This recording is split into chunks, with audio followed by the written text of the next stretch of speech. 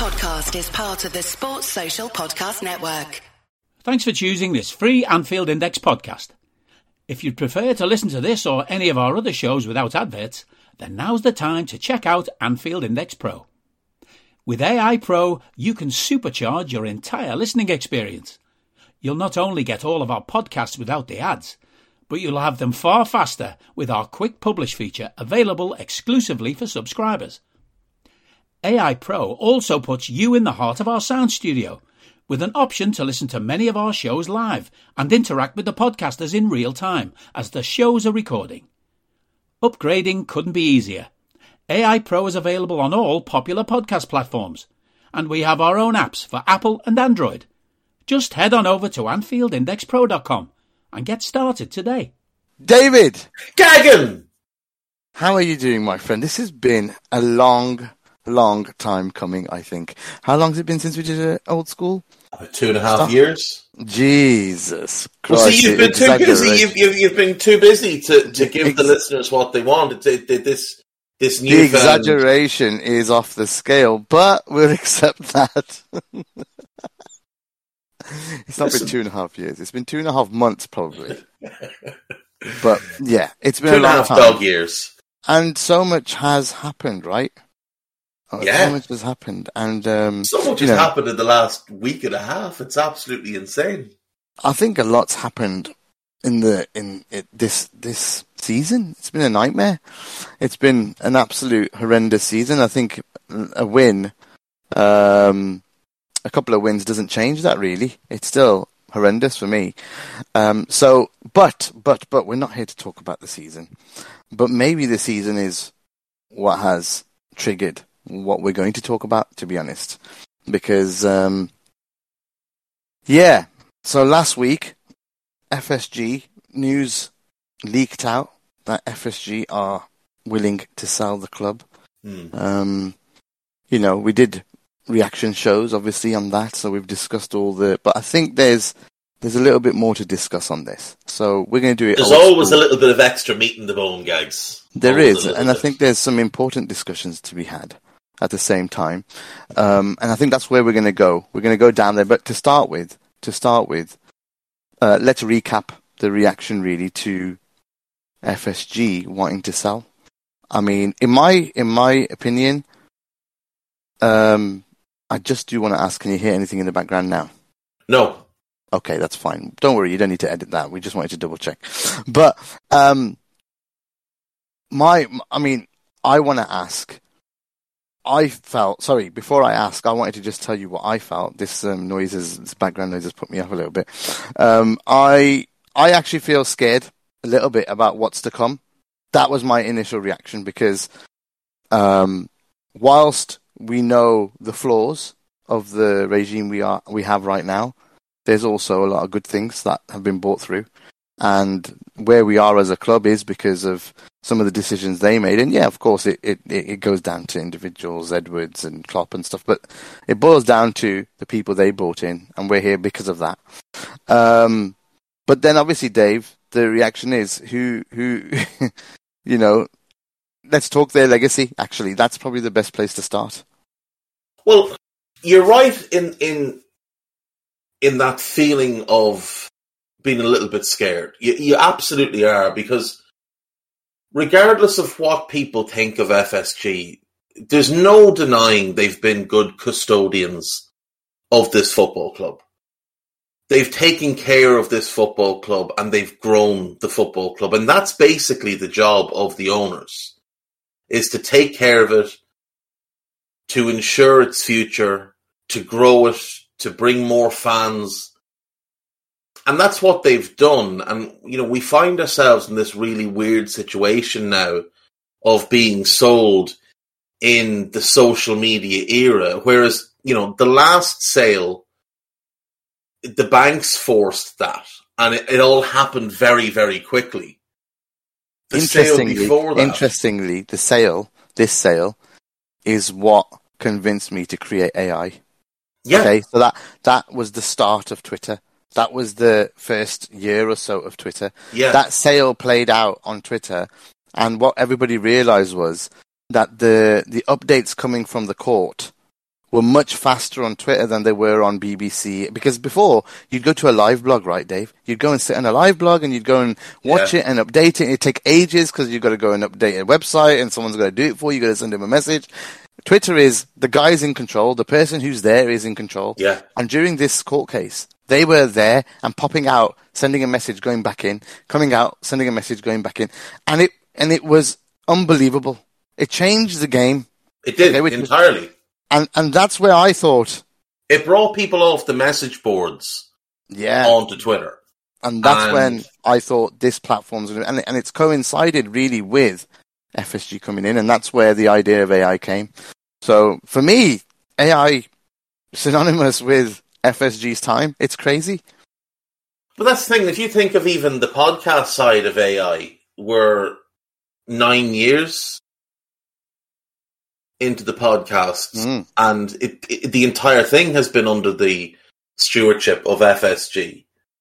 And, look, we want to talk about the legacy. Everyone's podcast, everyone's Liverpool podcast is this legacy. That's it. There's never been, nobody was podcasting when the last sale happened. They all began a year or so after that with Kenny as the manager. And it's been this journey since, all under FSG's ownership. And look, there's obviously, you take anything in the world, there's going to be two different viewpoints on it. There's obviously quite a strong pro-FSG feeling and quite a strong anti-FSG feeling. There's also the lunatic fringe that are just completely irrational about everything. And I kind of find myself, having always been in the middle, leaning one way or another, but never fully in one camp or the other. I've always felt you've been fair. So you've either praised them when good things have happened. So when they made the right signings, when they pushed got the right people in, you always praise that. When you thought they didn't spend enough, when you thought that the window went bad, you'd say that. That's just the right way to be. Personally, you were never FSG out. You were never FSG in. You were Brendan out, but I think all of us were. Yeah. Oh, that's right? the thing. When I'm ardently against something, I'll speak against it. We know. My view with FSG for the last few years is that I have felt it was time for them to move on. And I was open to them moving on. But I wanted to hear real suggestions in terms of who do you want to replace him. So when people on social media were banging this drum that they had to go, they weren't going to be ambitious enough to sustain success, I would just say to them, well, who do you want? Who would you like as the new owners of this club? Who is going to do a better job? Because I'm old enough to remember, and you're old enough to remember, when we had David Moores as owner. And a lot of fans felt that he wasn't ambitious or wealthy enough to get us to the level that we needed to be at. And at that time, there was very much a feeling of anybody with money. Anybody with money. And look what we ended up with. Hicks and Gillette, two toxic human beings who almost ruined this football club. Yeah. So my thing has always been, be careful what you're asking for, unless you can, and I always just shut people down with that, unless you can tell me a list of people that you believe are going to be better owners than these people, and not just because they've got more money, but because they've got some sort of track record, or you've done an actual deep dive on them, just hush. Hush. If you can't suggest better, hush. And that's not the only dilemma. The other dilemma is, if you want someone in with big bucks, big billionaire bucks, right? What's one thing they have that's as big as, their pot of money? What's one thing that they have, Dave? It's not really anything rude, but what's the one thing that they have that's as big as his money? It's not a trick question. What's this one? A big ego. There you go. And that's why you're the best person to talk with me on these things, because we're fucking in sync. It's a big motherfucking ego. And when that ego comes into play, you look at, I know Bowley's probably trying to get it right now by nicking everyone from Brighton and he's a was good. moron. Exactly, but he's a dickhead. And you don't want someone coming in and gutting what's there already. And this was my argument against him in the summer. Place. Yeah. Because we saw, obviously, he went out and spent a fortune in the summer. And the usual, far whatever wing you want to look at it, real hardcore, ardent FSG out, they can do no right kind of groups. We're like, we need an owner like him. And I'm looking at them thinking, what are you talking about? This guy hasn't a clue what he's doing. Hasn't a clue. So let's just quickly look at Todd Bowley, right? Minority owner of the Dodgers, minority owner of the Lakers. Two franchises that have recklessly spent money over the last few years, in which he's not a decision maker. So he's never been the day-to-day decision maker in those franchises. He's a minority owner. Now he's going to Chelsea as the decision maker. He's going to run this club day-to-day. Yeah. And he's not the money behind it. No. Clear Lake Investments are. Yeah, investment companies like them are only in it for one thing, and that's to make money long term. So yeah, they'll flip it. Exactly. It was very obvious from day one that Bowley was going to come in, do a few big splashy things, and then try and rework the model to make Chelsea a sustainable business so they could grow the club. Because you can go back to the 70s and Chelsea haven't been a sustainable club. Ken Bates bought the club in the early 80s for £1 because they were so heavily in debt. In the 80s, Ken Bates sold the club on the brink of bankruptcy. When Roman paid $125 million for the club, he actually paid to buy out their debts. Then he gave Ken Bates an extra $18 million on top of it. So Chelsea have never been, in the modern era, a sustainable enterprise. Never, ever. He was funneling in. He was losing, $1 million a week or something. $1 million a week, $50 million a year over a 20-year period. So, like, billion. We didn't need a Bowley, because you could tell, like, you'd hear all these things coming out of Chelsea about how he thought if he was to buy a player, the player would just automatically come in on the same contract they were in on the old club. And if they had 3 years left on that contract, Chelsea just inherited the 3 years. You'd hear stories about Christian Pulisic. Bowley decided to extend his contract. Didn't tell Pulisic he was extending the contract. Just made a decision that he was going to extend Pulisic's contract. Yeah. You'd hear things like him trying to force Cristiano Ronaldo on Thomas Tuchel. But one question, how can you extend someone's contract without them signing it? He didn't understand how things work, Gags. Oh my God. He didn't understand how any of this worked. The man is not... so clueless. He's not clever. He's not clever at all. That scares me even more, dude. That if someone like that comes in, it's going to be a shit show. The problem is, right, and here's the biggest difference between us and Chelsea. When Bowley walked into Chelsea, they had Marina and Peter Cech, and that was it. No other footballing structure. Nobody else. No sporting director. No. No technical director. No. No head of recruitment. It was Marina and Peter Cech and nothing else, and he sacked both of them because they were Roman loyalists. Yeah. Whoever takes over at Liverpool is going to have intelligent people already who here. who can lead them in the right way. So a question about that later, but let's go to the next part. Let's talk about what type of owner we want, you know? Well, let's just quickly say on FSG's legacy, right? Yeah. They've absolutely done far more good than bad. Yeah.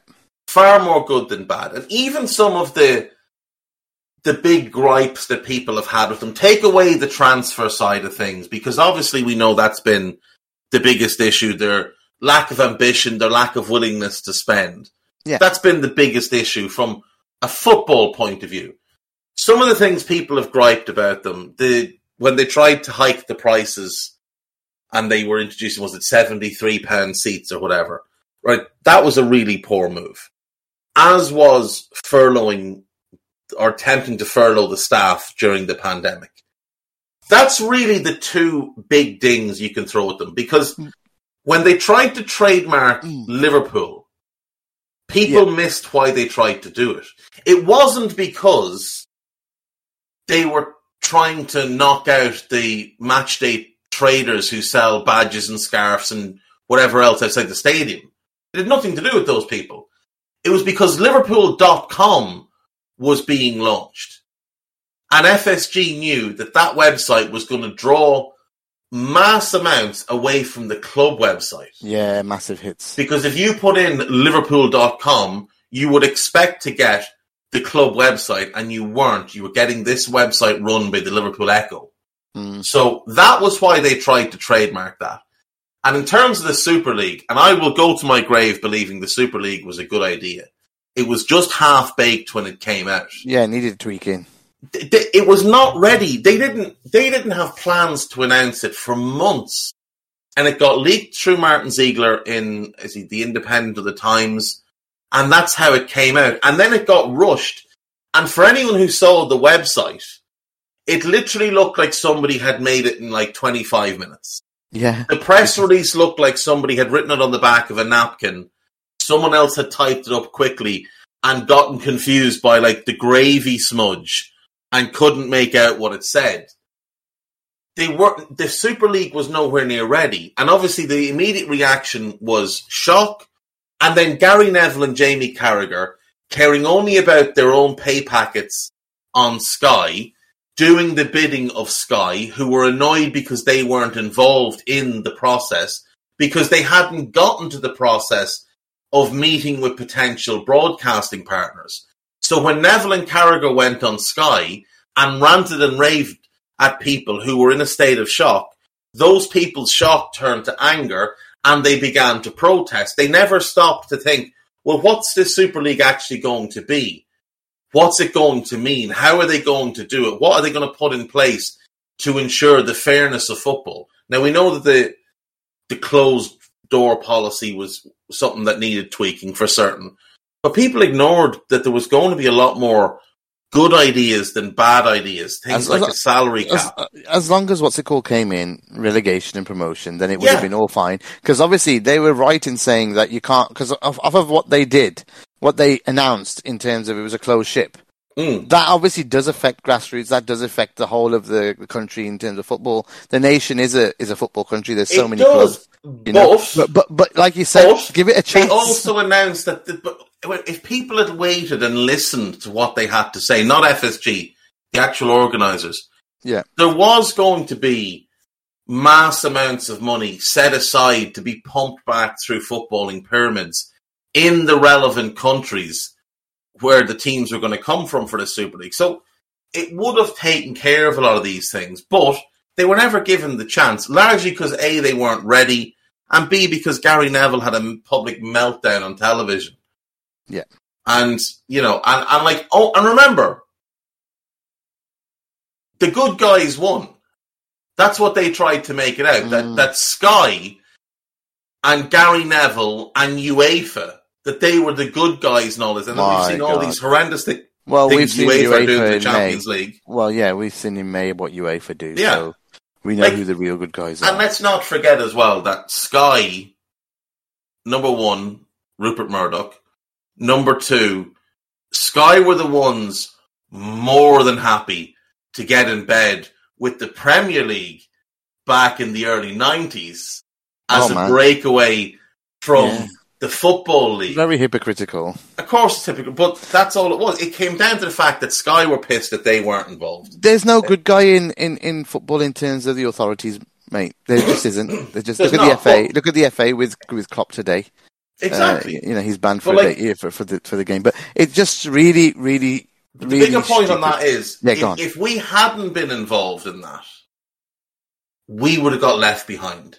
If it had gone ahead without us, we'd have been left behind. Yep.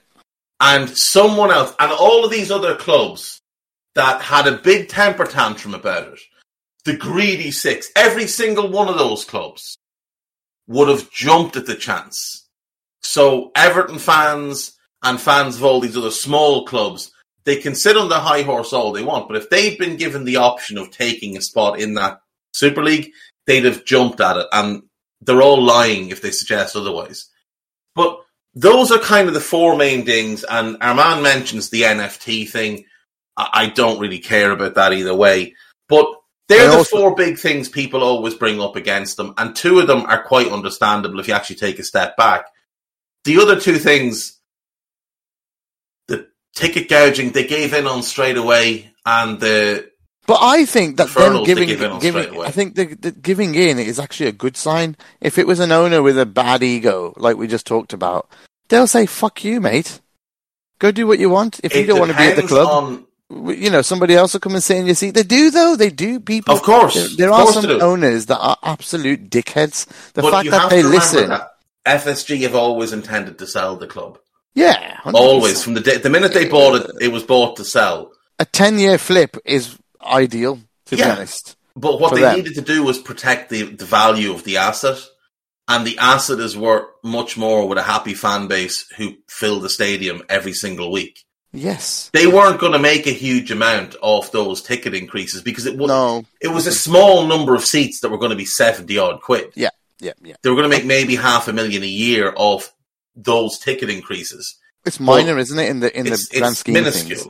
Having a happy, settled fan base, having Anfield full every single game, that is far more valuable to them in terms of growing the asset. When you say that, growing the asset, an expanded Anfield, a better training facility, better players at the club, better backroom staff, better manager, better commercial stuff. All of it has improved in the last 11 years. It has. The one thing I will say, people need to stop saying, "Oh, they built 2 new stands and they built." They didn't. Ground. The club did. The club did. The club funded all that. They could have funded it.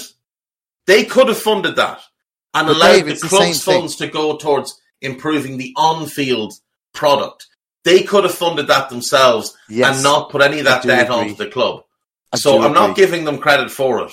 It's great that they did it, but they did it for their own gain, and the club paid for it, not them. Yeah, so the club is them, really. And also, they've basically got the club to that position where it can pay for itself. But I agree. That's the gripe from the start. Their own investment, whether it's transfers or stadium or anything, that's what's lacking. So we know that, and again, Armand's got that absolutely spot on. They did it because we're in Discord Live, folks. They did it to increase the valuation. When they inevitably sell a stadium with 60,000 plus seat stadium, a little bit, the facilities are miles better in the new stands, So it's a nice place to go and watch the game as well. The hospitality's next level. But very, FFP FFP allows owners to do all of those things without it affecting the club's FFP and profit and loss. Oh, but they won't. They won't want to put their own money in. No, that's the thing. The big problem. Yeah, they won't put their own money in. But like the money that went to paying for those stands and that training ground, overall, you're probably looking 200 million. Well, that could be probably 400 million. 400 million in total. Mo Chatter, if you're in the chat, let us know. What's the total, for both stands and the training? How much would it be? So that's over the last, 7-8 years? Yeah, it's not that bad for an investment, but I suppose but if it's 400 million over 8 years, that's like 2 £25 million players every year that the team could have had. Yeah, I agree. Rather than, because they could have paid that money themselves. Well, that's not mad. 246 million, according to Mo. That's not bad at all, really. 246 million. But again, it's still a £30 million signing, and this is the thing. No, sorry, it's not bad. They could put that in, surely. It doubles their investment. Exactly, I know. That's the thing. When they'd have seen that back 3 times the value. Are you that person who has everything? The coolest merch and those must-have fan threads? Well, over at our Anfield Index shop, we've gone that extra mile when it comes to pimping up your Liverpool collection. From our popular range of bespoke design t-shirts, sweaters, hoodies and hats, to our signature edition mugs, prints and coasters, all provided with fast worldwide shipping. We have something for every red. We also stock official LFC merchandise and are licensed with the Premier League and UEFA to sell official iron-on shirt badges and sleeve patches. As a listener to this podcast, you can get 10% off everything with coupon code AIPRO10. Just head over to AnfieldIndex.shop or find us on Etsy by searching for Anfield Index. All I've always said is nobody is asking for city-level spending. No. Nobody. Well, no. The lunatic fringe are asking for city-level spending, which is why they're the lunatic fringe. But all I've ever asked for is one more £30 million signing each year. You're miles better off. Think of the players we got in and around that 30 million. Over the last 6 years, it's 6 extra players. Yeah. It's 6 extra players. So it's not James Milner. Yeah. It's not Trent run into the ground. It's not Virgil gets hurt and we've got no centre-backs left. Mm-hmm. It's not Fabinho run into the ground. It's not still rolling out the captain when he's nearly 33 and can't play football anymore. It's not running the front three into the ground. It's having quality options. We've got like 5 of the topics to go on here, and I think we should move from this. Yeah, let's fly through. So what's the type of owner you want then? Who is it? I mean, that's what we should talk about now. What is it that would be best for us? Look, for Liverpool, for the fan base, for everyone. So taking everyone into the lunatic fringe, the outers, the inners, how would everyone be happy? Well, everybody would be happy if someone like Steve Ballmer bought the club, because he brings ludicrous levels of wealth in the region of 100 billion. He brings a proven track record in sport, having owned the LA Clippers now for nigh on 8 years, having spent among the highest wages in the NBA in that entire tenure. Have they been successful? I'm not. They've been to one conference final, which they hadn't been to before. But he's been really ambitious in terms of the players he's gone out and gotten. If you look at, I know you're not an NBA fan, but like their roster now, when healthy, is as good as anyone else has in the NBA. Injuries basically have scuppered them the last couple of years. But they have been, for the Clippers, they have been successful. One conference finals, that is success for the Clippers, who, before Steve Ballmer, were the laughingstock of the league. And now they're seen as one of the best run, best teams in the league. He has not only, he spent $2 billion on them in 2014, when the record purchase for an NBA franchise was around 1.1. He just paid 2 because Donald Sterling was the owner. There was a whole big racism thing. He didn't want to sell. His wife got power of attorney. And to just force the sale through, Ballmer paid well above odds, which shows the level of ambition he has. He's spent frequently on players. He's gone and gotten the players that the coaches have wanted him to go and get for them, paid the money. And he's building them a new arena because they currently share the same arena as the Lakers and the Kings, and they don't make any money off it because it belongs to the Kings. So he has decided to build his own arena out in Inglewood. The arena is going to cost him about $2 billion. But the old Lakers arena, the Forum, is also in Inglewood, and it's owned by the same guy that owns Madison Square Garden in New York, Jim Dolan.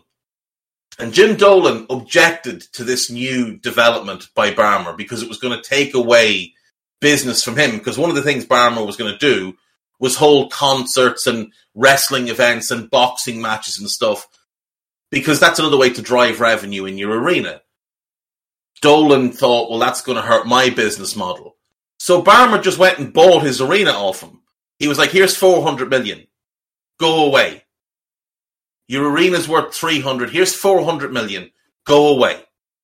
And just bought this other arena so he could go ahead and build his own arena. So that shows the single-minded nature of him, the ability to just spend whatever it is he needs to spend. So he would be the ideal in terms of the willingness to spend, the ability to spend. Like, he makes Roman Abramovich look like a pauper. As long as he doesn't come in and want to change everything. No, so and this is the thing. So when he took over at the Clippers, he largely kept the same people in charge. As he kind of went through the club and figured out where things needed to change. He appointed a couple of good people. Now the Clippers have one of the best front offices in all of sport, and they're really, really well run. So he doesn't do things just spur of the moment. He doesn't come in and sack everybody, doesn't come in and make mass changes straight away. He'll put in one or two of his own people, and then over time he'll assess everybody else. For me, the ideal will be him as part of a little group. I've said before, the two lads, the two Americans with Crystal Palace, I'd very much like them, because I think the ideal is FSG on steroids. Yeah, so me too. The same type of model, but more ambitious and more spending. Again, not talking about city level spending, even though Barmer could do it. I'm just talking about when a player becomes available, we can just go and get them. Or when there's a young player out there who may or may not work out, but has this really, really high upside, that we can go, you know what, we can afford to take this gamble. We can afford to spend £18 million on Enzo Fernandez and bring him in and develop him in-house. And if he works, then we're going to have our Thiago replacement. And if he doesn't, we'll sell him on and we'll get some of that money back in. Not, well, we can't spend that 18 million because if we do, then we can't do this or this. And if he flops, then we're screwed because we can't afford to have players flop. Like, that's the type of thing I want. I don't care if we don't sign Jude Bellingham. I don't care if we don't sign Mbappe or Haaland. I don't particularly want players at the club earning 865 grand a week. I care about us having the ability to say, Yves Bissouma is available, we'll take him. Matthias Nunes is available, we'll take him. We didn't get Tchouaméni. Well, we want Caicedo. Oh, you want 70 million to sell him now? Here's 70 million. We think he's worth 55, but here's 70 because this is the player we want. That's what I want. I don't want us to spend 200 million, 300 million. If we do, great. I'm not going to complain about it. But all I want is the club to be sustainably run, smartly run, and have the ability to go and get whatever the manager needs to make the team the best it can possibly be. And the best this team can possibly be is league winners and European Cup winners. We didn't win the league and European Cup last season, because they couldn't afford to buy a midfielder in the summer of 2021. That's why we didn't win the league. That's why we didn't win the European Cup. If we'd even had one midfielder to replace Wijnaldum, or just had Wijnaldum, we'd have won the league and the European Cup. There's absolutely no way I'm accepting otherwise on that. We were the best team in the league last year, man for man and across the campaign. We were the best team. The season before, the reason we didn't win the league is because we had no centre-backs. We were the best team till Christmas. That was 16 games. We were the best team across the last 10 games. We lost the league in 12 games. Imagine, Dave, we get it. We've been through this so many times. Imagine that season. Imagine these owners being, or an owner, the perfect owner, being available before the 2021, before 21-22. We'd be looking at, I think everything would be rosy. So, like, on January 1st, with no centre-backs, we can just go and buy a centre-back. That's what we should have been able to do. Not anybody. Two. But, Botman would be here, and we wouldn't be giving a shit at how much it cost. And Coletta Carr was on a plane, and he went back. Bullshit like that. All of that. We would have just tried him out and sold him the summer if it didn't work out. As I said a few weeks back, when City got an injury to Emerick Laporte, and Pep was told it's going to be about 2 months, they just went and dropped 15 million on Akanji. We're like, well, we don't really need him, but he'll cover for the short term. Bring him in. They got a great deal on Akanji, though. But do you know what I mean? We should be able to do things like that. Absolutely. That doesn't take billions and billions. That just takes ambition. And my argument with FSG is they've never been ambitious enough. Yeah, because the next thing is the wage problem. So obviously Akanji must be on extortionate amount of money. But the point is, that's where we need to be. We need to be able to say, We'll get this player out of there, and we'll pay him big bucks to get him over here because we need him.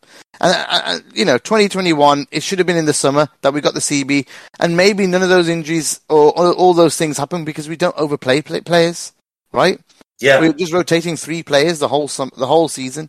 And then Fab has dropped off mobility wise. I'm just saying mobility wise. Since he got injured in that 2021 season. He's not been the same since 2021. That injury has hurt him. If you look at all the pressing stats and stuff collections we've done and the amount he used to press prior to that injury in 2021 before he went to centre-back, and now it's like night and day. There's a huge change. It's not just him. Oh, God, it's going to be round the whole squad. Henderson's been finished since that injury, that season. Remember he got hurt against Everton, tore whatever muscle it was, and missed 4 months? He has been an absolute shit show since then. He'd been poor for about a year to that point, since the injury in the title-winning season. His legs were starting to go. He'd become hesitant to go into challenges. When that injury happened, he's barely a Premier League player now. He is the odd good game, but you can't tell me 3 good games Henderson had in a row since February 2020. You just can't go through them. You can't find three good games in a row. No. And again, that injury in 2021, the second one, the whatever muscular injury was, that was because he's been forced to play at centre back. It wasn't his fault. He was awful, but it wasn't his fault. He's not a centre back. We should have been able to go out on that day and get on the 1st of January and get a centre-back in the door. That should have been the case. FSG, they're so risk-averse. They won't spend money unless it's absolutely necessary. And the thing is, because of the way Klopp is, where publicly he'll never criticise, they have the ideal manager. Because even this past summer, guys, we know there was money available. We know he turned down the chance to sign multiple midfielders. But no one's willing. Look, they wanted one. He wanted Bellingham. Yeah, and that's it. And it was like... But the idea that Bellingham was the alternative to Tchouaméni is nonsensical. It's crazy. It's like basically he has a choice of these players. So there's no one on Tchouaméni's level at the moment available. Maybe there will be next summer. But what he wanted was, I want Tchouaméni and Bellingham, and it was one season after the other it's supposed to be, right? But so he goes, well, if I can't get him, I want him. And then when they go to get him and they spend the whole summer trying to get him, it's like 120 million. And they're like, well, we only got, we're 40 million short, man. We don't have that much. We can afford it because we're going to go for Chu, but we don't have 120 million. So we sell a few players as well. So we've got the money. We bought Nunez. Still, we got the money. But the point is, why don't you pivot? You can come back to Bellingham next year if you're so confident. That's the thing. You're going to make the same amount of money. There was so much profit. You still need your Tchouaméni. You wanted Bellingham and Tchouaméni. You didn't get Tchouaméni, so you need to find the Tchouaméni alternative and leave Bellingham till next year. But the great thing for FSG is they know that Klopp won't get criticised. Klopp can say whatever he wants and the fan base won't turn on him. So FSG can just kind of sit behind him and say, and it's known that it was on him. And see, if it was another owner that could spend the 120, they would spend it there and then. Of course they would have. So that's the point where we are with this ownership and what we want. So we've answered the question as to what we want. What do we not want, Dave? We don't want another hedge fund. We don't want another risk averse. What about a state profiteer? No. Well, no to a state. Definitely no to a state, from my point of view. I don't want a state either. I just and this is not anything to do with it being Dubai or Qatar or Saudi Arabia. I wouldn't want any country. No country should own a football club. No. I'd be even more outraged if it was the idea of America buying the club. Or imagine King Charles. King Charles just turns around and goes, you know what we'll do today, William? You know what we'll do today? Now that we've thrown Harry out of the family because he's not actually a royal, you know what we're going to do? We're going to take his inheritance that we were going to give him, but since he's not a Royal, he's not getting it. We're going to take that money, we're going to go buy Liverpool. Like, that would be much worse. Yeah, but imagine the response. Imagine Anfield booing the national anthem while that prick is sat in the director's box. Like, no, don't want a state. Don't want a state. I don't want another FSG unless they've got significantly more money behind them and significantly more ambition. Let's quickly talk about why as well. I mean, we've forgotten about the why. FSG know they can't compete anymore. It's simple as that. You know, they can see FFP's gone out the window. The whole thing was FFP. Newcastle have spent 200 million this year. 200 million. Guys, West Ham spent 160 million in the summer. Exactly. It's West crazy. Ham of Europa League money. They are handcuffed by the refusal to put their own money in. They're handcuffed by it. They are so adamant that they don't want to spend their own money. They're willing to sell. Now, what I'm hoping, Dave, is that it's not willing to sell to anyone. And obviously, Tony Evans has said, that John Henry had said to him back in 2015 that the one last thing that he would want is Liverpool fans on his case for the rest of his life. Yeah, because people haunted David Moores. Yeah.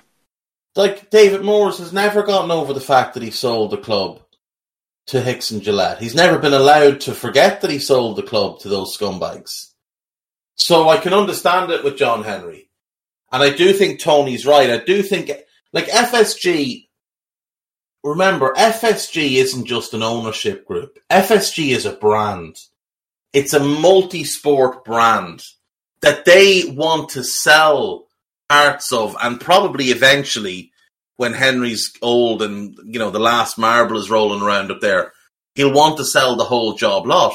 And the best way for him to do that is to protect the reputation of Fenway Sports Group and what they represent. They didn't get the Redbird investment because they're a bunch of shitheads. They got it because they were a respected group of sports owners who have done, like I said, far more good than bad with Liverpool. Far more good than bad. Can I just say, you mentioned David Moores. I'm so glad, though, that he did get to see Liverpool win another Champions League and a Premier League title before he passed away this year, which he did pass away in July. So rest in peace. And that was. So he kind of knew that in the end it worked out for what he did, but obviously that 2 years or 3 years after he sold, it must have been hell for him. Yeah, of course, absolute hell for him. So yeah, I get you, and I suppose John Henry's probably thinking, well, I don't want that. I don't want that. And the difference is he doesn't live here. That's the difference. No, but what you're also seeing is you're seeing a lot of Liverpool fans try and use the Red Sox as another stick to beat FSG with. And it's, I would beg and plead with people who don't watch baseball and don't follow Major League Baseball to just not talk about it, because you're probably going to end up coming off as a bit of a muppet. So people have used FSG and the current discontent from the Red Sox fans to hammer FSG and, the lack of spending and things like that. Well, there's a couple of things here. Number one, Boston sports fans are the single most entitled group of people anywhere in the world. They're ridiculous.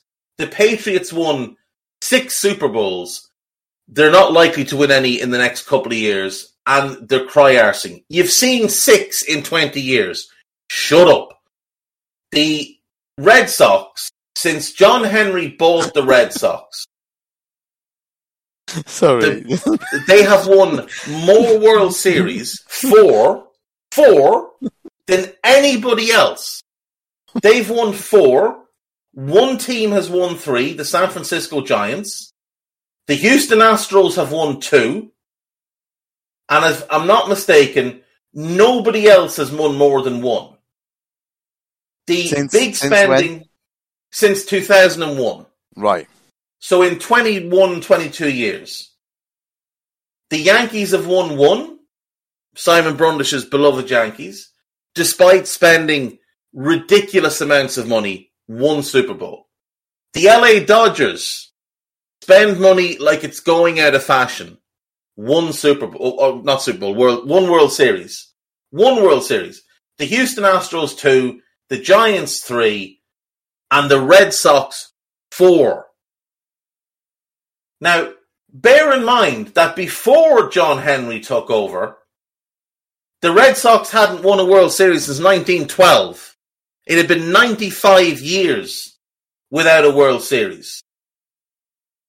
John Henry has given them 4, and they're still crying. In the 95 years in which they didn't win the World Series, they only got to 3 World Series and lost them. So they've had more appearances and more success since he took over than they had in the previous 95, 100, 120 years. Like, the guy has done brilliant work there. Baseball is cyclical. Teams go worst to first and first to worst all the time. The nature of the sport allows you to bottom out, reload, build back up. Like the Houston Astros, for example, were a laughingstock for years. They bottomed out, got rid of everybody, cleared their salary cap, invested in young draft picks, and built a team, won a World Series in 2017, maybe? No, 2017. Red Sox won it in 2018, and won it again this year by being smart and making smart decisions. John Henry will get things right with Boston again. They've recently bought the Pittsburgh Penguins, which is how they used the Redbird investment. That's going quite well. They have a track record of doing well. Nobody could argue they haven't done incredibly well with the Red Sox. Nobody can argue they haven't done well with us. Of course they have. They took us from... We were managed by Roy Hodgson. Roy Hodgson was our manager. And a decade later, we won the Premier League. Now, I get that it's one title in 12 years and one Champions League in 12 years. And that, to me, is an issue. It should have been more. But still, in 10 years, they took us from Roy Hodgson, and probably the lowest point any of us have experienced as Liverpool fans, with, the fucking war that was going on before that between the fans, the owners, the manager, and everything else. From there to a Champions League and title in 10 years, I mean, you're going to take that. Yeah, and I think that's a really good point to segue. I think the point about war, I think what's realistic from where we are right now, because everything I see online, everything I hear, you hear a few things about these US, bids and stuff, but there's more about state bids than there is, the names that are coming out. There's way more leaning towards that type of bid at the moment. So what? I mean, the problem is you have to be realistic. You have to think about the price. Okay, it's nearly $5 billion, maybe $4 billion to $5 billion pounds or dollars, whichever way. I mean, there's not too much difference nowadays. There's very little difference now. Yeah. So when and that's why it's probably a bit more attractive, right? So if you think about it, what's realistic? Who can afford that? Apart from a ballman, right? Who's, let's say, he's not as interested, or we haven't heard anything from him directly, or he probably can't actually. He's probably in NDA, but just the things getting leaked. But I just think who could afford that and then afford to do more? There's very few people. There's very few scary. people. This is where the scary part comes. Yeah, this is where you could end up with someone like Stephen Pagliuca and Bain Capital, who bought 55% of Atalanta, who has a track record of ruining assets. You could end up with someone like him. He is notoriously cheap, and he would not be a deal at all. I don't think anybody's been too impressed by his ownership of Atalanta so far. You could end up with someone like the Wrigley family, who own the Chicago Cubs. They come with their own set of problems. Number one, they're quite cheap as well. Number two, they are basically an FSG ripoff when they wanted to end the curse of the Cubs and win their first World Series, I think it was in 108 years, they appointed Theo Epstein, who'd been the brainchild behind the Red Sox rise to success. He was one of the people that John Henry was very impressed with, appointed him as, I think, the youngest general manager in Major League Baseball at the time, and he, oversaw the first 2 World Series, and then the Cubs paid a fortune to get him, and he oversaw their World Series, and after that they got cheap because they'd won one and they didn't see any need to win another one, which is a little bit like FSG. We won a league title, a Champions League. What more do you want? We're not going to spend fuck all. There's also the fact that the patriarch of the Wrigley family has made some horrendously racist comments in the past and doesn't seem like an altogether nice fella. Well, this is the other thing, right? Don't want him. There's the possibility, and I've floated this one, of a consortium led by Harrison Blitzer, who own a chunk of Crystal Palace. David Blitzer owns 6 football clubs. They own together the New Jersey Devils in ice hockey and the Philadelphia 76ers in the NBA.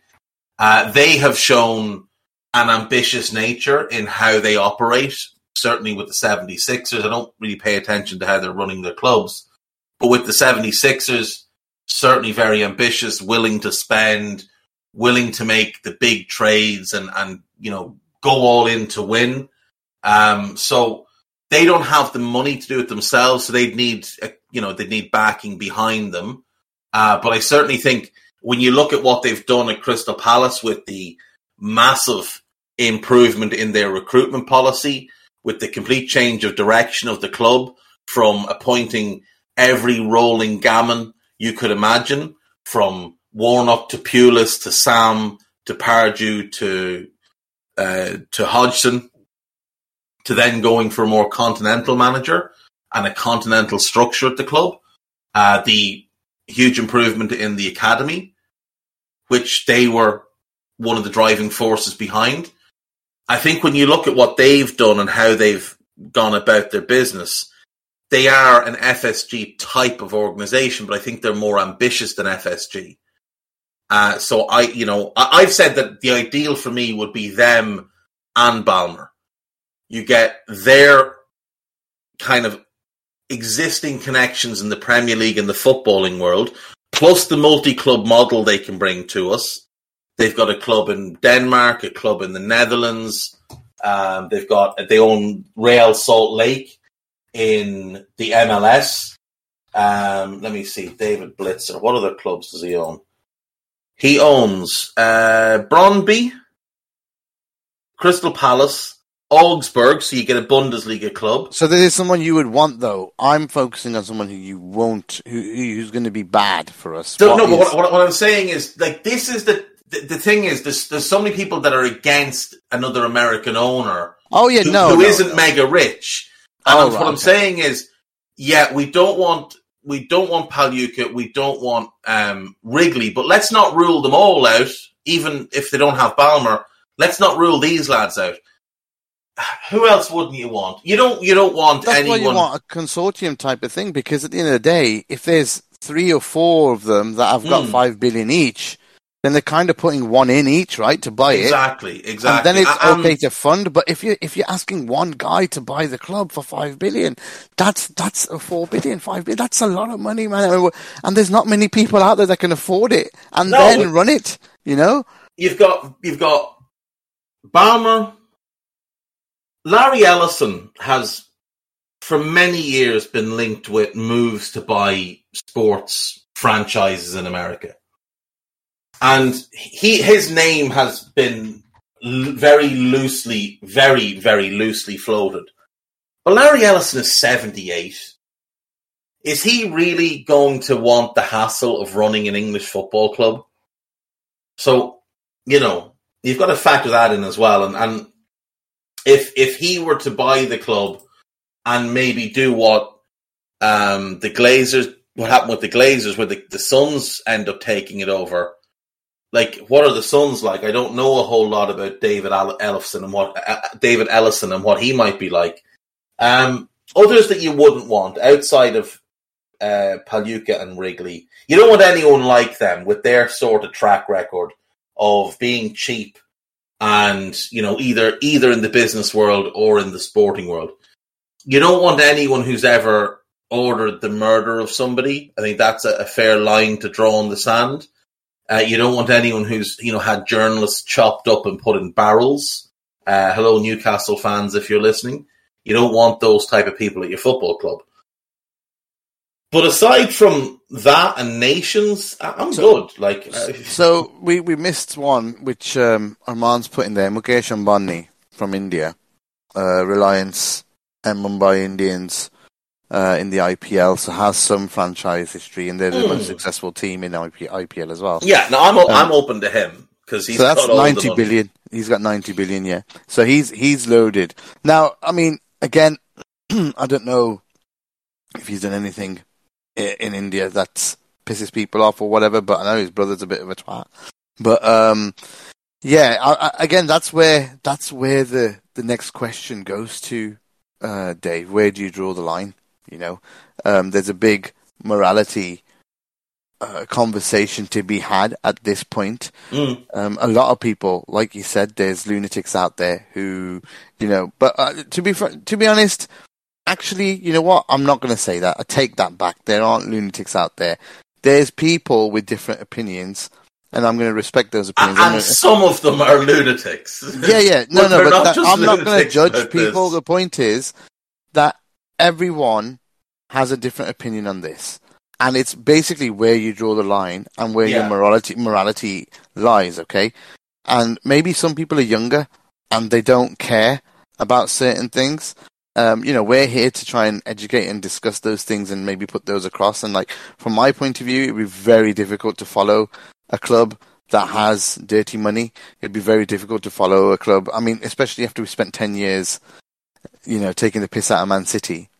But, look at their fans. They don't seem to mind it. They go to every game, or else the stadium's not that full. Do they? So maybe people do mind it. Yeah. So maybe there are people. We don't hear from them that much, though. That's the thing. It's going to be, if something like that does happen, I think war's afoot, because I've so many times thought about what would I do with Anfield Index. Just say something like that happens. But the interesting thing is, Anfield Index is covering a football club, right? It's not funded by it. Also, Anfield Index has livelihoods at stake on it. Okay, so there's people working on it that that's their life. So from my point of view, Anfield Index has to continue no matter what, and it would probably become a very negative outlook of the club in terms of the ownership. But we would still cover the football club. Now, people might hate that, and there might be people that work here that might not want to work here anymore and give up their livelihood because of their morals. Fair enough. Fair enough. Like I said, there's a respect line here where I respect people's opinion on this because it's a very difficult topic and it's a very real thing. And where on the other end of the scale, we've got subscribers come in and say, I don't care. On Discord, I don't care. I want Liverpool to succeed. I want Liverpool to beat everyone. I want Liverpool to win. Okay? Then on the other side, there's people who are like, I'm going to turn my back on this club if that happens. I'm not going anywhere near it. I'm not going to attend games. I think it's very easy for people to say, I'd turn my back on the club as a hypothetical situation. I think when it came down to the reality of it, I don't think they would. You can support the club and hate the owners. We've had that before. You can find distaste in the owners, but it'd be very toxic, though. It'd be very toxic, though. Dave. Would it, though? It's toxic now. It's toxic now because we're not winning. 2 years ago, it wasn't toxic, Gags. And the same people disliked FSG in 2019 and 2020 as dislike them now. See, it'll go opposite from FSG outers. All of them would probably be happy because of the money, and then the other people were the ones that were happy with FSG would probably now be against. It'd just be a flip-flop. But here's what gets me, right? Now, I'm not to call the fella out by name, but Paul Machin went on Gary Neville's The Overlap and appointed himself as the voice of Liverpool's fans and said that it needs to be owners that align with the beliefs of the club and the city. In what fucking universe do American capitalists who've used our club as a cash cow align with the views of the city and the fans and the club and all the rest? You're drawing a moral line. These people are drawing a moral line that doesn't really exist. They're preaching about something purely because we had a little bit of success. If we FSG have funded governments and wars. Yeah, let's not forget that two of our major commercial partners are AXA, and Standard Chartered, both of whom I've got very dodgy, are atrocious companies, and we still wear. Of course they do. They still wear the Standard Chartered jerseys. Kamal on Discord pointed out Nike, Adidas, all these things. There's Adidas have got some racism stuff in the background in the past. A little bit of Nazism is what they have in the background. Yeah. And then you got Nike have done some Nike with their sweatshops, like human rights. Apple, Samsung, anything. Microsoft, even with Balmer, Microsoft and China, anything that you are touching on your day to day. This is why I said this discussion is so important, because it's about a line that you wish to draw, and it's a personal line and an individual line that you have to draw, because either you're Mr. Morality. And I'm not having a go at anyone, by the way. Not at all. Or you're not. And I mean, that's my view. But anybody else could say, okay, I have a line and I'm okay with wearing Nike and Adidas and using Apple and Samsung because I can't live without it. My job's Microsoft and I can't do my job without Microsoft and Apple products. But then I'm not supporting this football club at all. The one that I've loved for 35 years as part of my life, and literally live and breathe it. I live and breathe it. Live and breathe. My mood, my mental health, I take myself away from podcasting, from being involved on Twitter, because I know it's going to destroy my mental health, talking about it negatively. I can't function as a person when it's overly negative, because, Dave, we live it. Gags, me and you are older in the online Liverpool fan base, right? Let's just put it that way. You're obviously much older. No, look, we the two of us have seen 4 different owners of Liverpool Football Club in our lives. Yeah. Owners will come and go. Owners will come and go. The club is the club. And the club is our club. Regardless of who owns it and who funds it, they're only custodians. And I hate using that word because it's a word that Hicks and Gillette used, but it is what they are. They're custodians of the football club. Their job is to protect the football club, to grow the football club, and to do what's in the best interest of the football club. So owners will come and go. The difference between us, if we got bought out by a nation state or whatever, and say City and Newcastle is, number one, we already have incredible history and recent success. My God. Yeah. And number 2, we have a much bigger global fan base. The reason that Saudi Arabia went for Newcastle and Abu Dhabi went for City is because number 1, they're smaller clubs. Number 2, they had no success in 50 years. Like, when a fan base has seen more relegations than trophies, it's going to be fairly easy to sports wash that group of people. It will be much harder with us because we've got much higher standards and much higher demands for what our club represents. But, like I said, it's much easier for people to say, well, I wouldn't support the club anymore, when it's a hypothetical. If Dubai bought Liverpool tomorrow, I think those people would go very quiet. I think they'd hold their nose and they'd just get on with it. They'd just grin and bear it and continue to support the club. I don't believe for 1 second they'd turn their back on the club. I think it's just easy to say. It's easy to take the moral high ground. It's easy to preach from a pulpit when nobody's elected you to stand there. But when you have to stand there and convince people that you're the right person for the job and that you belong where you belong, then it becomes much harder. So, yeah, there might be a small percentage of the fan base, like less than 1%, that gets turned off by them.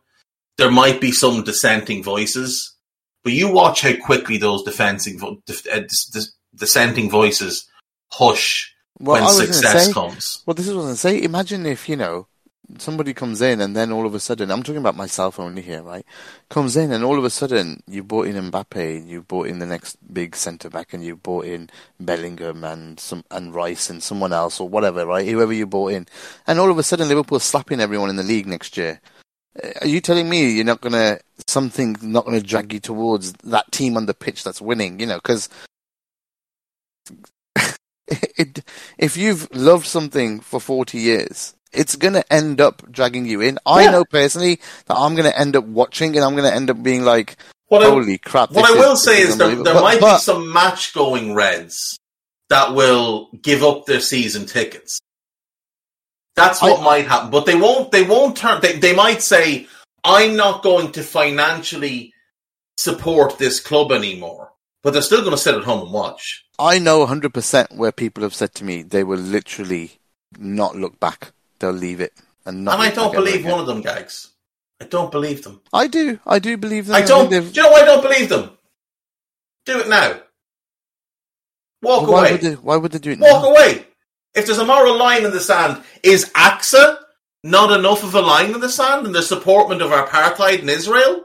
Yeah, very true.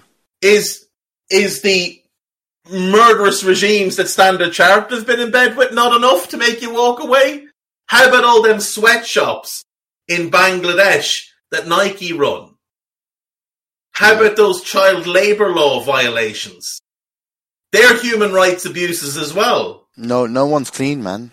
No one's clean. So fucking walk away. On you go, on your bike. Don't let the door hit you in the arse. They won't do it. It's easy to say when it's not a real thing. Anybody can say it when it's not a real thing. But it's going to be tough. I just don't want anyone. I just hope, I mean, this is the thing. This is why I say it'd be tough, but I don't know what's going to happen. I just don't. I really hope we don't face that. I'll be honest with you.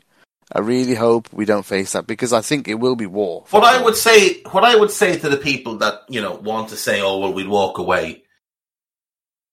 Your support of the club, right, is far more important under ownership that you don't like than it is under ownership that you do like. I completely agree. Because because you become what you want to be anyway, which is the moral compass which keeps the owners in check.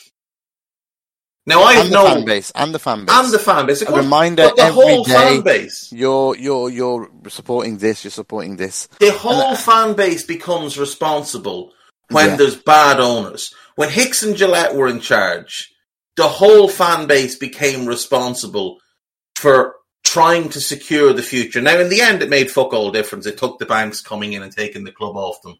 But that's not going to be the case with Middle Eastern dictatorships. They're going to have loads of money. So the banks aren't going to be at play. But you become so much more important for ensuring that this club remains true to itself, regardless of the owners. That the club remains true to itself. That the club and the fan base continue to be what they've always been. Continue to have the same moral standards. The owners don't set the moral standards of the club. We do. No. Yeah. We do. We drive the direction of this club one way or another. And one of the reasons that Fenway Sports Group are selling is because they know they can't compete and they know that this fan base won't. Some will stand by and say, it's fine. We have, just fucking enjoy it and all the rest of that shite. But this fan base, another example. For majority, won't stand by and accept 7th. No, they won't. And I'll give you another example. Abu Dhabi is how we say it, have literally bought Manchester. literally. Like they've that area, they've reinvigorated it. You're telling me, right, that if some state came in and started to rebuild parts of it, I'm telling you now, the council, the mayor and all that, whoever would be in charge in Liverpool at that point, they'd be paid off. Yeah, but I don't blame them. If you're a Liverpudlian and you have watched your city... jobs, they'll start creating jobs. Slowly, everyone will get paid off. It's just a natural way of... I mean, it's horrible to say, if you're a local local fan and you have watched over the last 40, 50 years the Tories attempt to destroy your city, to leave your city to die, if you've watched rampant unemployment, if you're watching the latest, food shortages, childhood poverty, real crises. Let's remember, football is a game. That's all it is. Life is life. Far more important things happen every single day than a game of football. There are children in the city of Liverpool today who are going to go without a meal. That's far more important than whether we get 3 points this afternoon or not. If you live in the city of Liverpool and you see somebody who walks in and immediately starts creating jobs, building new developments, creating housing, creating opportunity, making sure that no child goes hungry, which is what is happening in parts of Manchester under Abu Dhabi. I don't blame those people in Manchester who have gone, you know what? I'm okay with this because it goes beyond my football club. They're helping my city. They're helping my people. They're helping me and my family. And I think if the same thing happened in Liverpool, I think a lot of people would be like, you know what, the football club is just a football club. Yeah, and I'm vomiting in my mouth a little bit saying that, to be honest, as well, because it's the last thing not that I don't want somebody to come and, help the city. I just don't want them to do it, if that makes sense. No, and look, nobody wants us to be state-owned. At the end of the day, nobody wants us to be state-owned. But if we were, it's not like it'll be forever. I think it might be. Who buys it then after that, I just don't see anybody buying it from Man City now or from Paris Saint-Germain, for example. I don't see Newcastle. They will have different owners. They will have different owners by the time we have more grey hair than we do already. Eventually, they will just sell up and go and do something else. The fun of it will go out of it for them or whatever. Who can afford it, Dave? Who will be able to afford it? Let's remember, here's the other thing, right? I've seen a few people say... There you go with them, man. That's right. You'd have to wait for the UK government to turn on them. Yeah, that is the thing. Or that the oil industry shutters and is over. And all of a sudden, they don't have as much spare cash and they start calling back in their own money from overseas investments. Let's remember, all of those countries are held up by one industry. And if that industry goes belly up, then the money goes away. So, there is that factor as well. But, you look at... People are saying buying Liverpool for $4 billion, you'll never make profit on it. And it makes me laugh. It makes me laugh hysterically. You're telling me that a club that raised in value by 3.7 billion over the last 12 years has topped out? You're telling me that with TV revenue set to increase, Champions League revenue set to increase, commercial revenue always able to increase, that the valuation won't go up? It's absolute horseshit. Simple economics. The value of Liverpool in 10 to 12 years will be 6 to 7 billion because the club isn't going backwards. The club is getting bigger. The TV revenue is going to explode even further than it has before. This is not a bubble that's going to burst. it is going to get bigger and bigger. Sports franchises across the world are raising in value. When Steve Ballmer bought the Clippers for $2 billion in 2014, it was ludicrous. $2 billion is now the standard purchase price for a small market NBA team, let alone a team in Los Angeles. The Phoenix Suns are currently for sale for $4 billion. Yeah, I get you. I think if someone, say Obama came in, let's go with the right, or at least I don't know enough about him to say he's right or wrong, but say the right guy comes in, say Ambani comes in, whatever, 90 billion worth. They come in and they're able to, as soon as they're working on this club and they've got the connections they've got, they'll have more. They made their money somehow, right? They'll have better commercial links to Wouldn't them. Wouldn't we whatever. look great with Microsoft across the front of the jersey? Yeah, exactly. If they're spending, if that comes in at 100, 200 million a year, we'll take it. Yeah. And then all of a sudden the club is valued much higher because of the commercial. And as Ali points out, you go and you win a couple of Champions Leagues, a couple of league titles. What have we seen each time we've won something major? It just goes Commercial up. revenue goes up. It goes through the roof. So the value goes up. Like, this is not the end game. Like, the club is going to be worth lots more money in 10 years than it is now, because it's worth lots more now than it was 10 years ago. And that's why, Dave, their biggest job, and their most difficult job, FSG I'm talking about, before they leave, this is going to be their biggest and most important decision. More than anything else they've done in their 11 years is who they sell to. And that's the crazy thing about it, is that whoever they sell to is now the single most important decision of their era, for me. Because it's either going to make us as a fan base, or it's going to camping up outside Fenway fucking Park and demanding that John Henry come out and face us, the coward. We all go to Boston, that's it. And it's face us, the coward. Where's the Qatar money, John? Where's the Qatar money, you fucking coward, you? Just okay, I'm not even joking about that. I feel sick to my stomach if that does happen, but I don't think it will, because I think, look, Tony Evans says, John Henry told me this 7 years ago, right? Hello, I'm here to annoy you. I'm here to annoy you into listening to more of me and more of others on EPL Index. We don't just have the Anfield Index stuff. We've got EPL Index as well, which covers the entirety of the Premier League. And we have 3 podcasts and a whole bunch of really good writing on EPLindex.com. The podcasts are my own Two-Footed podcast, which is every day at 4 p.m, Monday through Friday, covering the whole league. We have A Tad Predictable, hosted by Tadiwa. You know Tadiwa, he does Anfield Index. He presents A Tad Predictable before every Premier League match week. And then Kevin DeVries and his crew on the EPL Roundtable, they're every week after the Premier League match week. So make sure you listen to everything we're doing on EPL Index and follow us there on Twitter at EPL Index. Thank you. Bye-bye.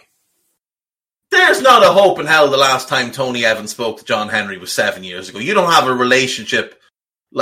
Tony Evans, in the first 5 years of FSG's ownership, was the most ardent critic of FSG's ownership in the national media. Tony Evans hammered them every opportunity he had. He picked on every single mistake they made. Every one of them. When me and Carol Matchett used to run the Liverpool Word, we did a round table, and part of it was on the owners. And Tony Evans was part of that round table debate that we had. And he hammered them. Absolutely hammered them. And he had a good relationship with John Henry while criticising them. He hasn't been as critical in the last 7 years because he hasn't needed to be. Yeah, the success spoke. But there's no way the relationship just disintegrated to nothing over that time. Oh, I completely So agree. if Tony's saying, John Henry told me this 7 years ago, he probably reaffirmed it to him about 7 months ago that our legacy is important. I don't want Liverpool fans to haunt me for the rest of my life.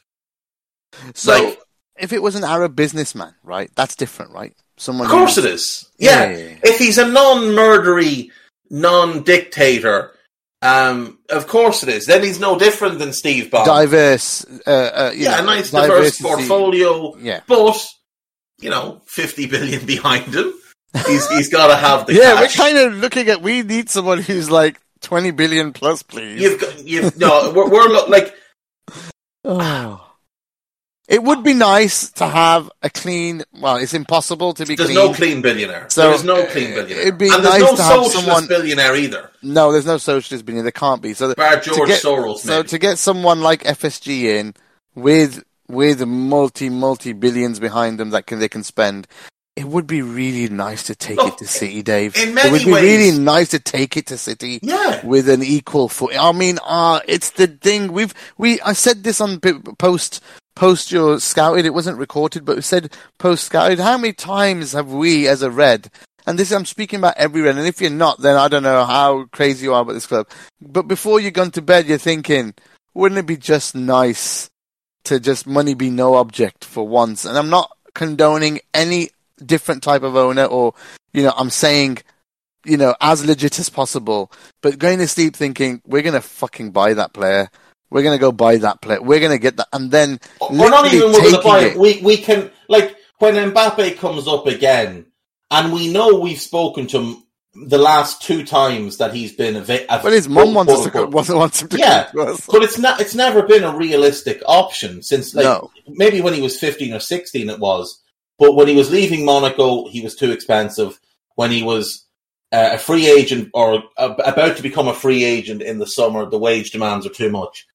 And we all of us that are logical human beings with, functioning brains and stuff, we all knew we're not getting Mbappe because, like, it was nice to laugh about it, and we laughed about it on podcasts and stuff.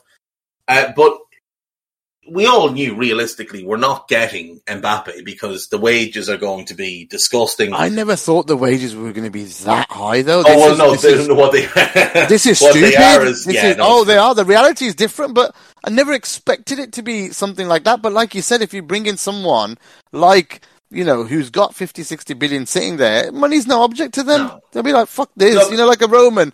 At that point, everybody was okay with Roman. Nobody said anything about Roman.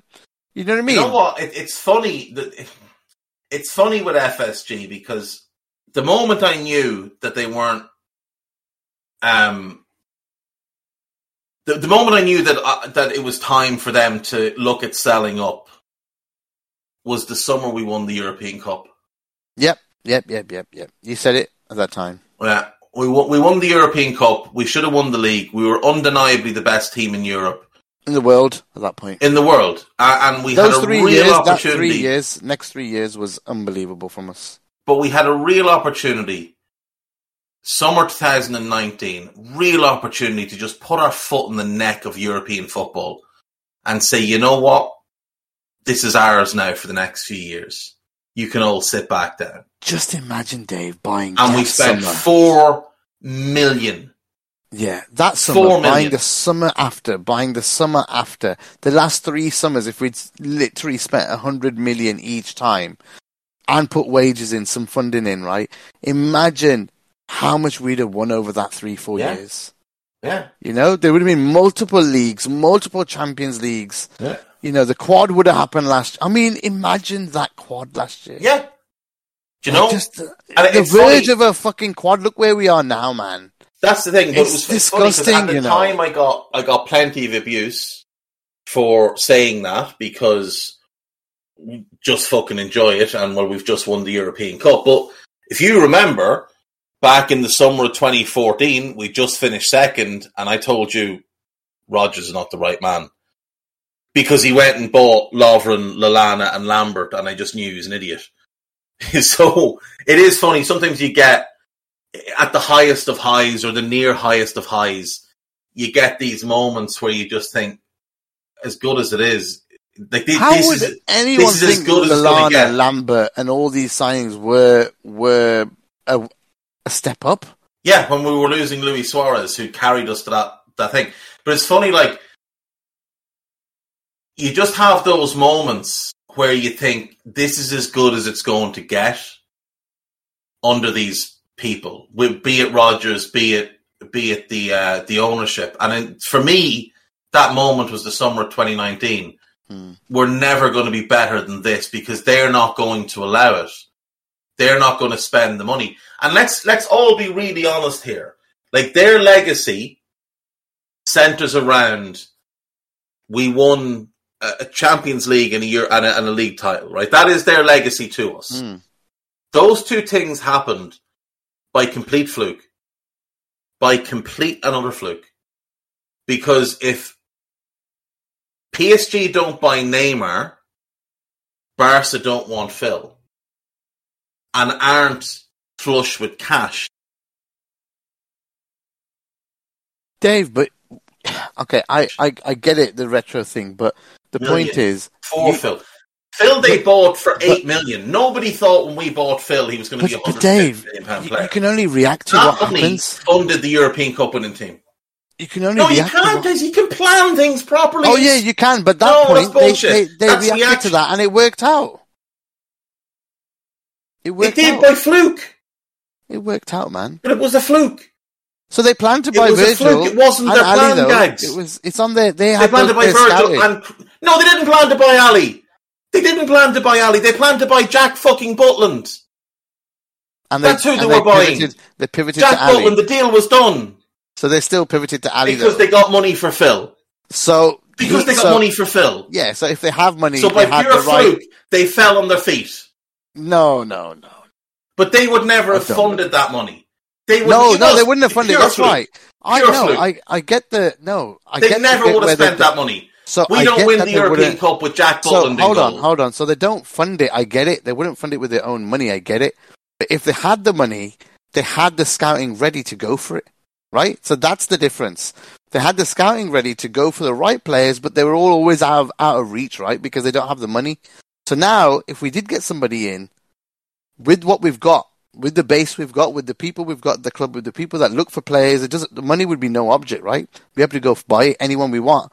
So that's planning, right? The problem is they just never, like you said rightly at the start of the pod, the biggest problem with FSG has always been they just don't put their own money in. Had they had the balls and they put their own money in, Ali would have definitely been bought anyway. Because they would have, he's scouted and his price point was too high. I know, Butland's was here. Do you get what I mean? That. Oh yeah. I'm saying Ali would if, be playing right? for Chelsea. I'm saying if, right? If they did have the money. But my point is, what we're trying to get to here is a similar owner to FSG. Oh, they've got loads of money, but they just won't put their own money in. They did have the money. They won't spend it. What have they spent? Mo, you're still in the chat. What have they actually put into the club, including their initial investment to buy the club? We're looking at around 400 million that they've put into the club. I don't think they have. In 12 years. Oh, you mean total 300 million to buy it, and then I don't think they put anything in. 300 million to buy it, and probably about 100 million just for operating costs and whatever else. That's not even a debate. We know that. Point that's is, what I mean. Like they've never, but they with their plan, that the Coutinho sale is such an outlier. Like a player you buy for 8 million Klopp mention that last night? 146. Did you hear Klopp mention that yesterday? Oh, by the way, welcome aboard to the bottom Reds boat, Jurgen Klopp. Oh, you have to love it. The way he was talking about it, it's like it was done. Most of it. Yeah. It's like it was done. He was talking about it like it was done for Jan. Like, I mean, Klopp's words, guys. Jeez. I took from Klopp's words that he knows kind of the lay of the land and where things are right now. He knows something's happening for sure. Is happening. And a couple was it the day before where he said that regardless of what happened, he was committed to the club? Yeah. Is that Wednesday after the Derby game, maybe? So that tells me he has an idea of who might buy the club. And that would be interesting. That's very excited. Well, that's very good news then. That actually makes me feel a bit better because I think he's a moral guy. He's a guy of morals, Klopp is a guy of morals. He probably would consider his future, wouldn't he? Yeah, like yeah. I think if Dubai bought us, yeah. He might consider his future. But his words led me to think that A, it's further along than we're led to believe, and B, it's somebody that he's on board with, and C, he's been told there's going to be a hell of a lot of money to spend. So Tom James because he seemed like a kid in a sweet shop. Yeah, so Tom James thinks that Klopp wouldn't leave no matter whoever buys the club. I don't think he'd abandon the fans like that. I don't know, dude. Look, there's people willing to turn their back on the club. I know who supported it all their life are willing to just turn their back on the club. At the end of the day. Well, here's my challenge to you, Gags. You make a list of those people. And if Qatar buy us, or Bahrain or somebody, Bahrain, you publish that list a year later.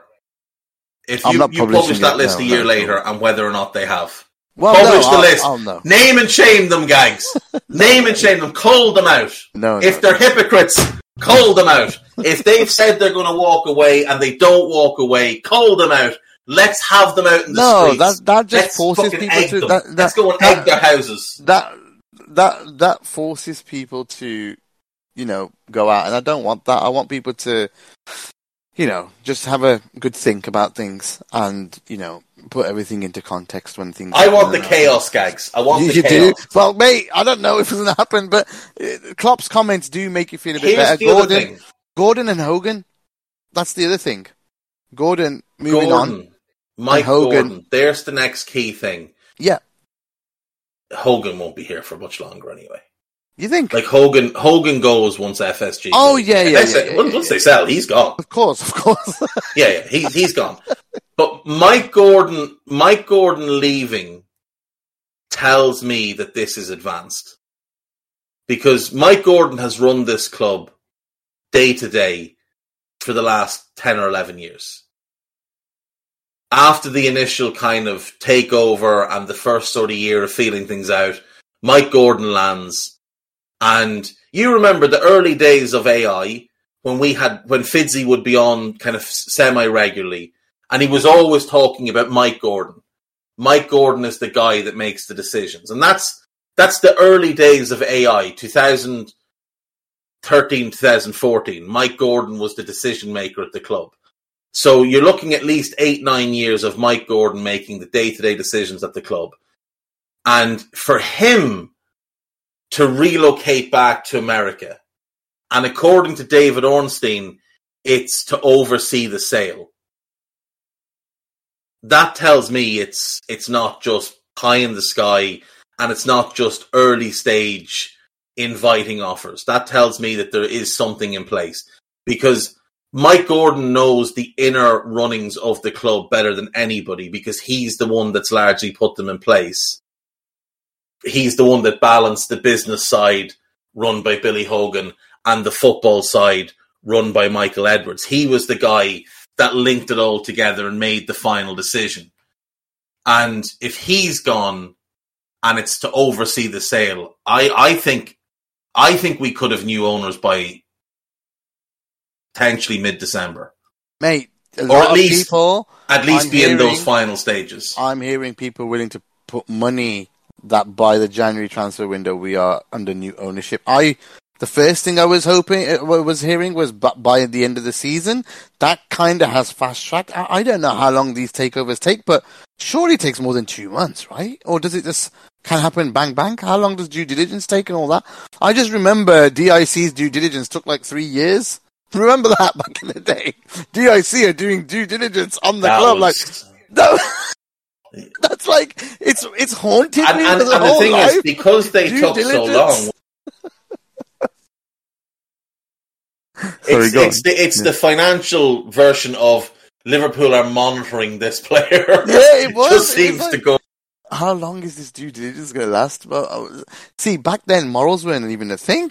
We were all fucking on board with DIC coming on board. We were all on board with these ownerships. We were all on board with Shinawatra at some point.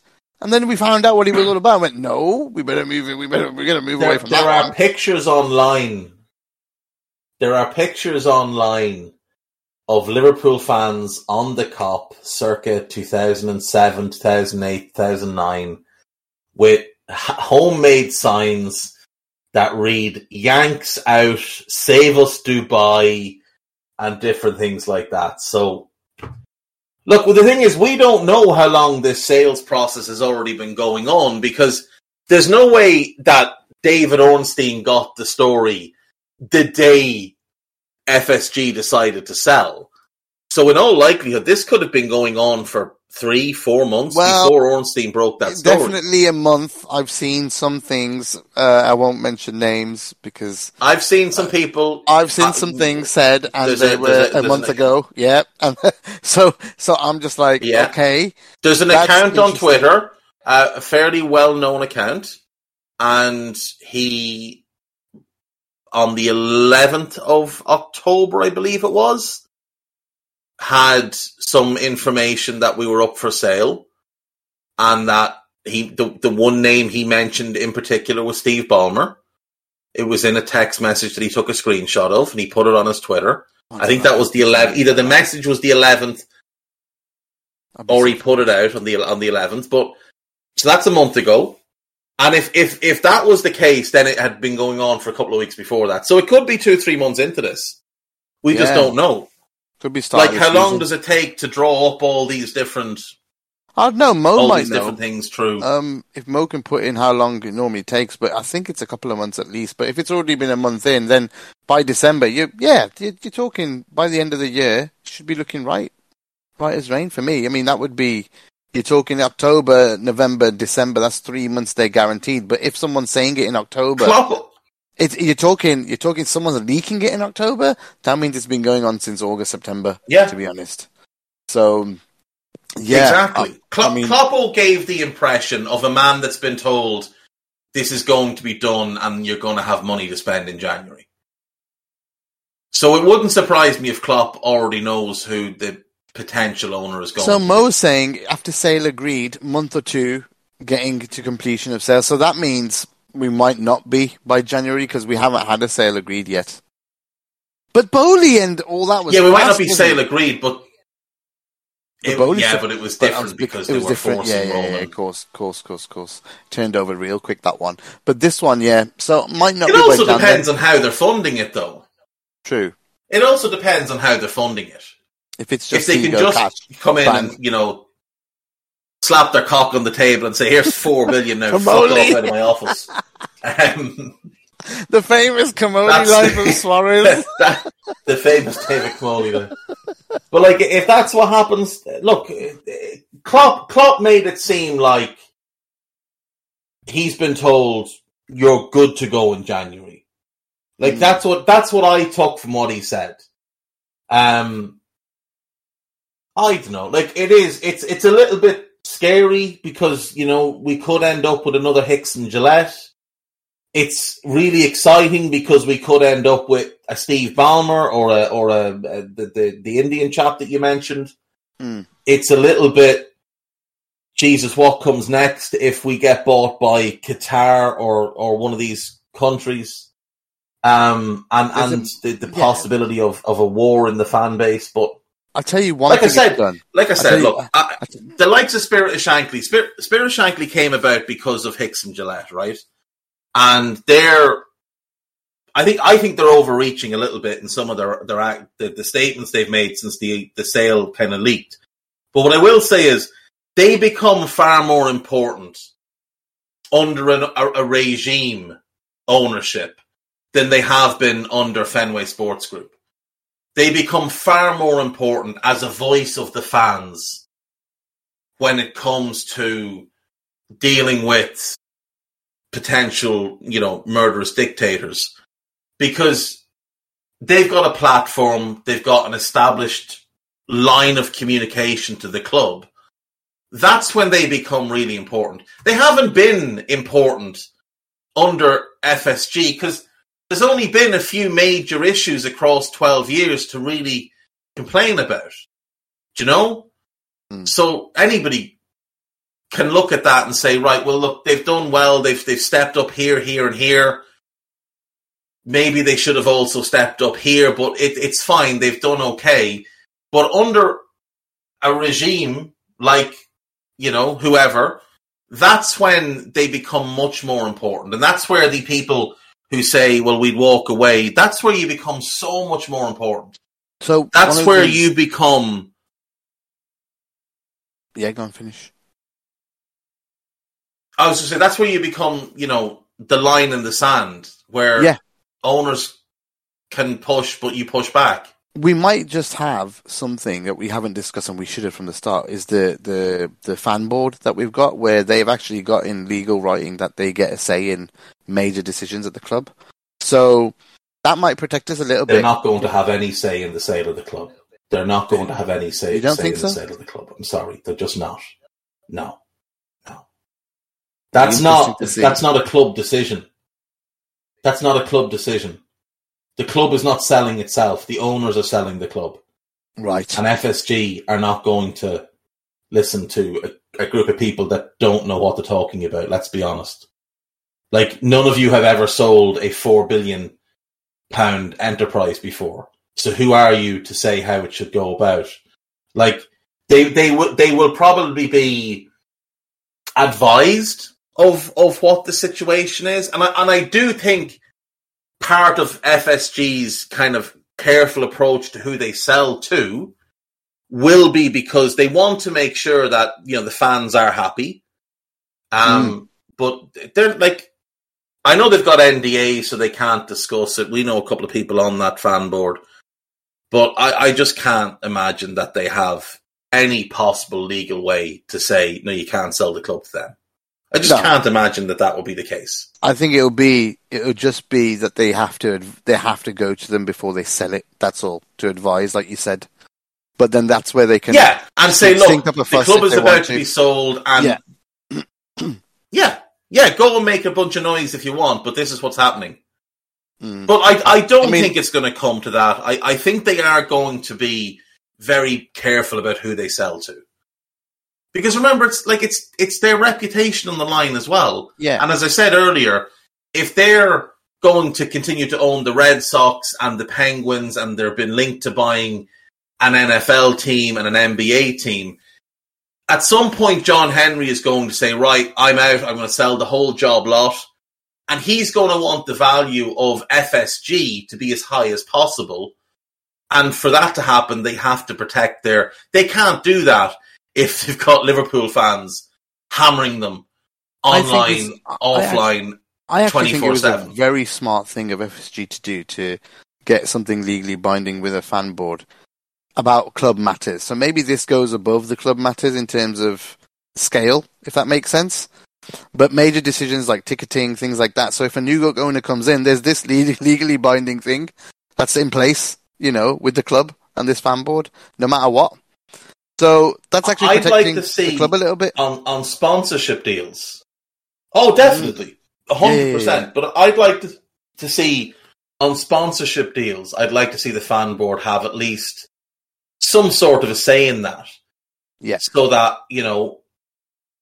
when there's deals with companies like AXA or whoever, that we're not just shoehorned into relationships with organizations that fund horrendous things.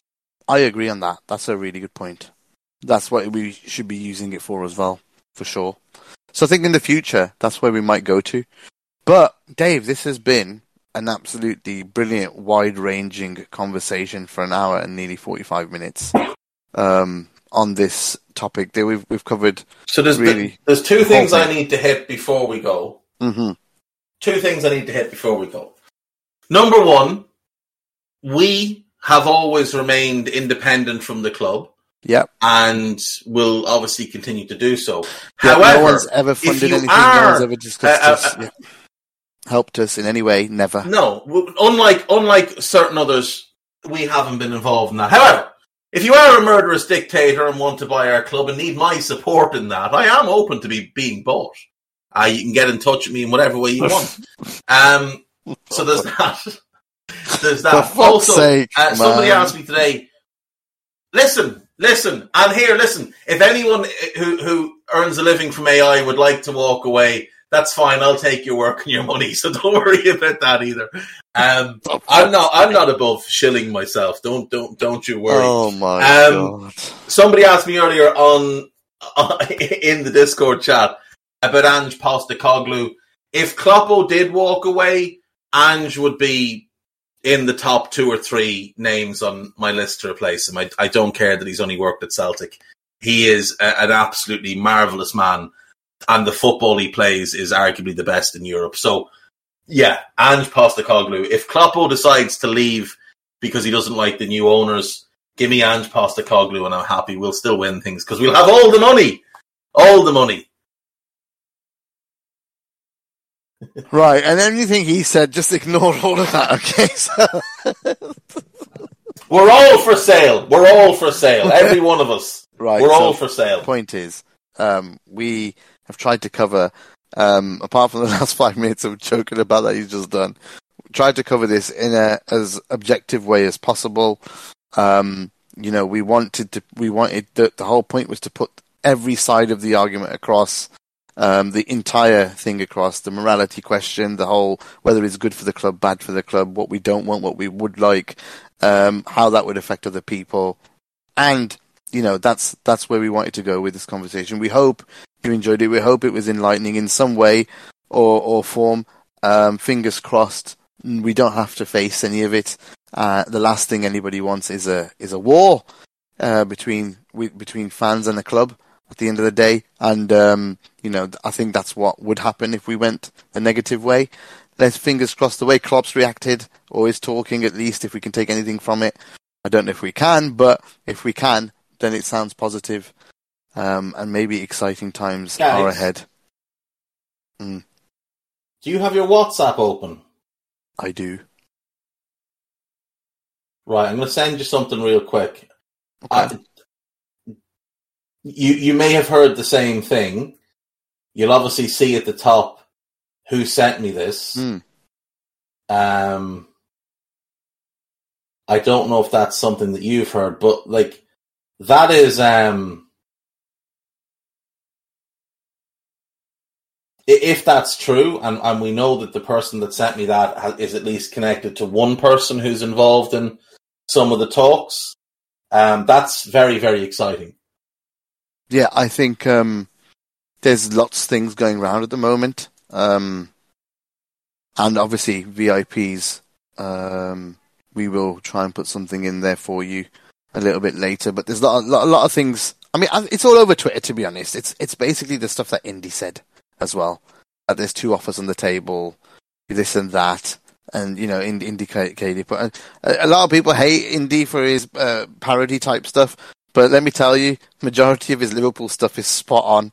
So, so when he says stuff, you should not always throw it in the bin. You can tell when it's a joke, and you can tell when it's not. So, what I sent Gags was not from Indy, by the way. Oh, yes, I know, mate, I know. I'm reading it. But what I'm trying to say is that,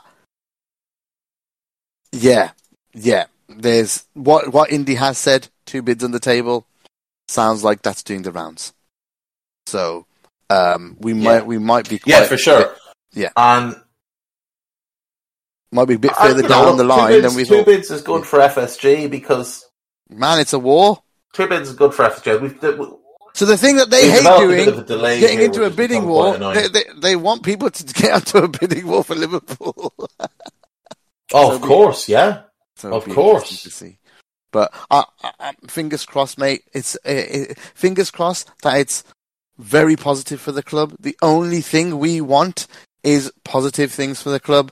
We want this to be maybe Balmer, that comes in and buys us with a whole big investment group with him. That would be absolutely fantastic. Keeps the structure as it is. Maybe changes the CEO and a few of the higher top guys, but keeps all of the recruitment part in, everything like that. Let us function as it was already functioning. And, not all the recruitment part. Not all the recruitment part. The first thing the new owner needs to do is walk in, ring Michael Edwards and say, all the money, whatever it takes, all the money, get and back. you will have the power. You will have the power, yeah. You Yeah. will have the power, yeah, no matter what. You can tell Jurgen what's what. You can tell Pep and Linders to go and suck an egg. You're the man. You're coming in. You're running things again. Yeah, Michael Edwards. Imagine if that did. I don't think it will happen, high but on the list of imagine people if to it do that. happened. It would be sick. But anyway, point is, what I'm trying to say is we really want everything to be positive, and let's fingers crossed this does lead to something that's really positive. And maybe it's taken this long to find the right buyer, because everybody knows they've been trying to sell for a while. Since they won the Champions League, they've been trying to sell. Maybe it took 2 or 3 years to find the right buyer. So fingers crossed, lads and lasses. Hopefully some lots of Liverpool kicking ass round the corner. That would be beautiful, man. It really would be, and not under the shadow, and not being outdone by people with clubs with an unfair advantage. Let's level that playing field. Let's see how good you really are. Because I think we'd probably walk it. We'd probably walk everybody right now, the way we're run. So just needs that injection of cash, that big injection of cash to help us out with an aging squad. But Dave, thank you very much. This has been a great couple of hours speaking to you, and it was long overdue. So we got it done. I can't hear you. Yeah, and Okay, it was there nice you of you to take time out to speak. Yeah, we've developed a delay here for some reason. It was nice of you to take some time out to speak to the people and no longer ignore them as you have been for the last 6 months or so. You know, you had time to go on under pressure, but no time for an old school. People don't want under pressure; they want old school. Dear So you know, yeah, time to go to Vegas and you know, frivolously gamble, but, you know, no time for people on podcasts. So I won some money in a poker event tournament as well. Yeah. Came second with 30 people. It was very good. The run continues. It's been great. Go. But yeah. Anyway, Gags is buying the club. That's who's buying the club. I can't believe you haven't mentioned the King of Scotland before we go. I've already spoken to him. He says he's not interested. he doesn't believe that countries should own football clubs either. Excellent. Right. He said if he's going to buy one, he'll buy Wraith Rovers. There you go. And why not? That is everything on Old School. Thank you so much to Dave. Thank you all for listening live. And we'll be back very soon. Up the Reds. We hope you enjoyed listening to this Anfield Index show. Please be sure to subscribe to our channel so future podcasts find their way to your device automatically. There's nothing quite like fan engagement, and we'd love to know what you think of anything discussed on this show. The best way to get in touch is over on our free Discord community, where both podcasters and listeners debate the hottest LFC topics 24/7. Sign up free now at AnfieldIndex.com/Discord. You won't regret it. You can also follow us on Twitter at Anfield Index and find us on Facebook by searching for Anfield Index. Oh, and before you go, we'd love it if you could leave us a 5-star review on your favourite podcast app. It only takes a couple of seconds, and it means the world to the people who create these free shows. Sports Social Podcast Network.